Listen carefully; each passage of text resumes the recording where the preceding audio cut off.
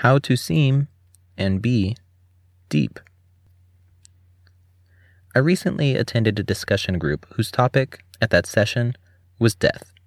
It brought out deep emotions. I think that of all the Silicon Valley lunches I've ever attended, this one was the most honest. People talked about the death of family, the death of friends, what they thought about their own deaths. People really listened to each other. I wish I knew how to reproduce these conditions reliably. I was the only transhumanist present, and I was extremely careful not to be obnoxious about it. The quote is, "A fanatic is someone who can't change his mind and won't change the subject. I endeavor to at least be capable of changing the subject." Unsurprisingly, people talked about the meaning that death gives to life, or how death is truly a blessing in disguise. But I did, very cautiously, explain that transhumanists are generally positive on life, but thumbs down on death. Afterward, several people came up to me and told me I was very deep. Well, yes, I am, but this got me thinking about what makes people seem deep. At one point in the discussion, a woman said that thinking about death led her to be nice to people because, who knows, she might not see them again.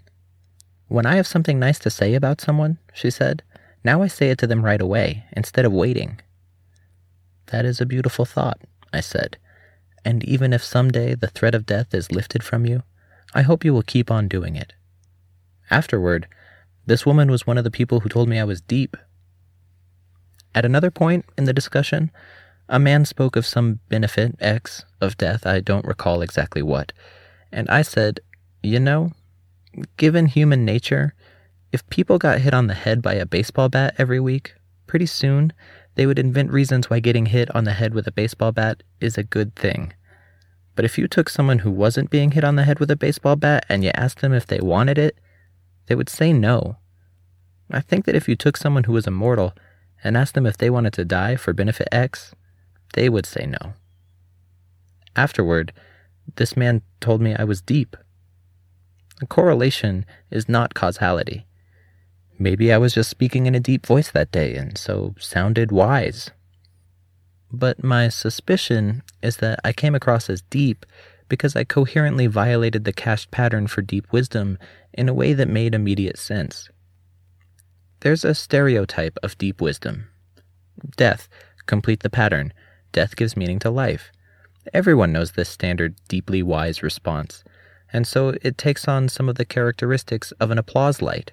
If you say it, people may nod along because the brain completes the pattern and they know they're supposed to nod. They may even say, "What deep wisdom," perhaps in the hope of being thought deep themselves. But they will not be surprised. They will not have heard anything outside the box. They will not have heard anything they could not have thought for themselves. One might call it belief in wisdom. The thought is labeled deeply wise, and it is the completed standard pattern for deep wisdom, but it carries no experience of insight. People who try to seem deeply wise often end up seeming hollow, echoing, as it were, because they're trying to seem deeply wise instead of optimizing. How much thinking did I need to do in the course of seeming deep? Human brains only run at 100 hertz, and I responded in real time, so most of the work must have been pre-computed. The part I experienced as effortful was picking a response understandable in one inferential step and then phrasing it for maximum impact. Philosophically, nearly all of my work was already done. Complete the pattern. Existing condition X is really justified because it has benefit Y, or natural fallacy, or status quo bias. Could we get Y without X? If we had never even heard of X before, would we voluntarily take it on to get Y? I think it's fair to say that I execute these thought patterns at around the same level of automaticity as I breathe. After all, most of human thought has to be cache lookups if the brain is to work at all. And I already held to the developed philosophy of transhumanism. Transhumanism also has cached thoughts about death. Death. Complete the pattern. Death is a pointless tragedy which people rationalize. This was a non-standard cache, one with which my listeners were unfamiliar. I had several opportunities to use non-standard cache, and because they were all part of the developed philosophy of transhumanism, they all visibly belonged to the same theme. This made me seem coherent as well as original. I suspect this is one reason Eastern philosophy seems deep to Westerners. It has non-standard but coherent cache for deep wisdom. Symmetrically, in works of Japanese fiction, one sometimes finds Christians depicted as repositories of deep wisdom and/or mystical secrets, and sometimes not. If I recall correctly, an economist once remarked that popular audiences are so unfamiliar with standard economics that when he was called upon to make a television appearance, he just needed to repeat back Econ 101 in order to sound like a brilliantly original thinker. Also crucial was that my listeners could see immediately that my reply made sense.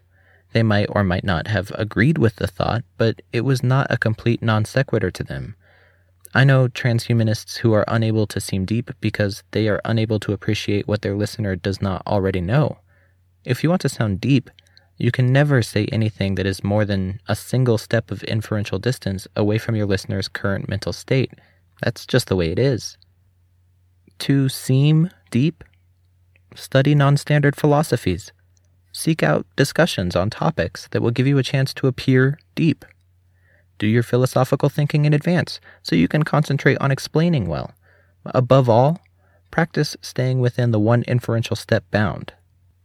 To be deep, think for yourself about wise or important or emotionally fraught topics. Thinking for yourself isn't the same as coming up with an unusual answer. It does mean seeing for yourself rather than letting your brain complete the pattern. If you don't stop at the first answer and cast out replies that seem vaguely unsatisfactory, in time, your thoughts will form a coherent whole, flowing from the single source of yourself, rather than being fragmentary repetitions of other people's conclusions.